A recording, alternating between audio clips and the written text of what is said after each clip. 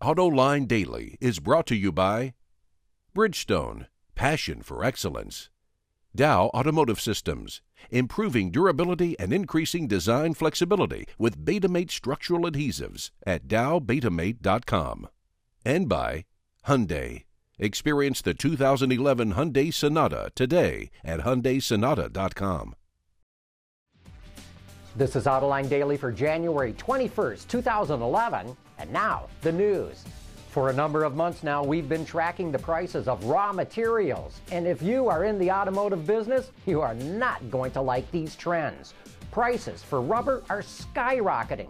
Palladium and platinum, which are needed to make catalytic converters, are shooting up. Same goes for copper.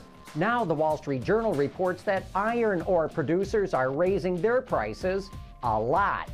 And that, of course, is driving up the price of steel. In North America, hot-rolled steel prices are up 20% just since November. And as we've been warning here on AutoLine Daily for months now, this is definitely going to start driving up the prices that we pay for new cars and trucks. Fascinating fight going on in the heavy truck industry. Navistar, the big truck and diesel engine maker, is getting killed in the Class 8 segment for semis. That's because it bet on exhaust gas recirculation, or EGR, to control diesel exhaust emissions. Everyone else bet on selective catalyst reduction, or SCR, which uses urea. And that's what truckers are buying because it's cheaper than EGR. But Navistar accuses truckers of filling their urea tanks with water instead of urea to get around those controls. And that's because urea costs anywhere from $3 to $5 per gallon. Bloomberg reports that the EPA is going to issue new guidelines on truck emissions that could help Navistar, but right now the company is losing market share to Volvo and Freightliner, which use urea to control emissions.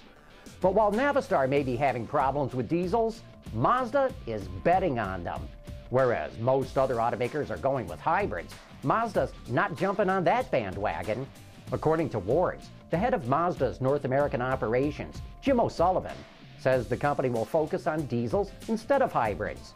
The company has developed what it calls its Sky family of powertrains and says that its diesel engine, combined with its efficient transmission, can get up to 43 miles per gallon on the highway. That's 5.5 liters per 100 kilometers. Mazda doesn't have any plans to introduce a hybrid, but says it can if it needs to, thanks to a licensing agreement with Toyota for its hybrid technology. Yesterday, we reported that Chinese automaker Changgang Auto will set up an R&D center in Michigan. Now the China Daily reports that the company is in talks with Ford, its manufacturing partner in China, about exporting Chinese-made Fords to emerging markets. However, a Ford spokesman denies the plan. The two companies build the Fiesta, Mondeo, Focus, and C-Max vehicles. You know, Ford may deny it, but it makes sense that it will happen at some point. In fact, you have to wonder when Chinese-made cars will come to the U.S. Hey, do you hear that? That's the death knell tolling for many of Mitsubishi's products. The AP reports the company plans to phase out all of the vehicles it currently builds in North America. The Galant, Eclipse, Eclipse Spider, and Endeavor, all of which are assembled at its plant in Normal, Illinois, are getting dropped. Going forward, the company says it will keep the facility open by building a yet unannounced global vehicle. But here's my AutoLine insight. Last year, Mitsubishi barely sold 55,000 vehicles in the American market. I don't see how they're going to be able to keep that plant open. In fact, I don't see how Mitsubishi can survive in the North American market. Aston Martin just announced pricing for the Signet, and I hope you're sitting down. According to Autoblog, this tiny two-door starts at a wince-inducing, eye-watering, cringe-worthy 31,000 pounds. That's almost $50,000 and totally outrageous for what's just a gussied-up Toyota IQ.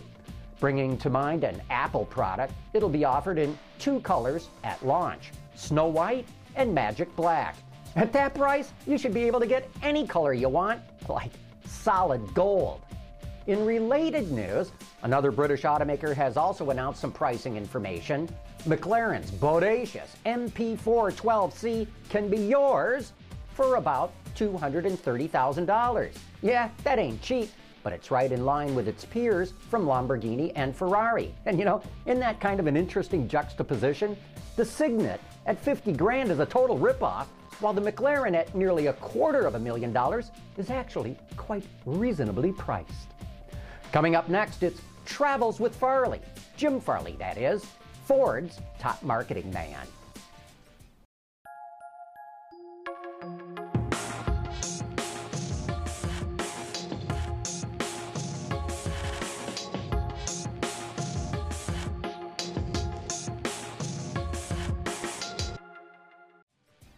Recently, I got a chance to drive around southern France in the new Ford C-Max with Jim Farley, Ford's Group Vice President of Global Marketing, Sales, and Service. As we drove through tiny French villages, through narrow, twisting roads, we talked about all kinds of topics. It was a great conversation, and here's a little taste of what that conversation was like, starting with advertising on cell phones. I think that's one of the biggest trends we're going to see. Cell phone advertising. Absolutely. I haven't heard about this. How's that work? Well, I mean, first of all, cell phone is a private device. It's something you pay for. It's not like the internet or TV you watch or you consume for free. And people are really picky about what they do on their cell phone. If you're going to do advertising, you cannot take an internet banner ad and run it on a cell phone because people are paying for that time. You have to be a lot smarter than that. So, what the smart companies are doing and what we're looking into is working with application developers for smartphones and embedding our products. So let's say you have a navigation application or you have an application that calculates your fuel economy.